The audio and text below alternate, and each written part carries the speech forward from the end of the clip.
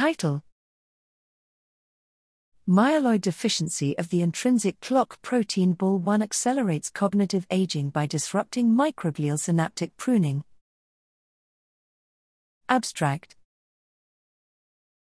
Aging is associated with loss of circadian immune responses and circadian gene transcription in peripheral macrophages.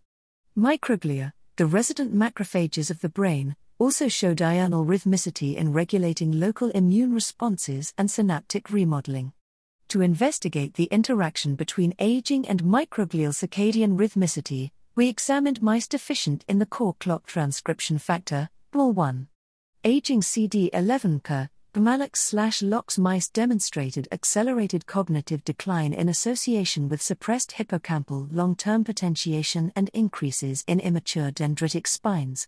C1q deposition at synapses and synaptic engulfment were significantly decreased in aging Bmal1 deficient microglia, suggesting that Bmal1 plays a role in regulating synaptic pruning in aging.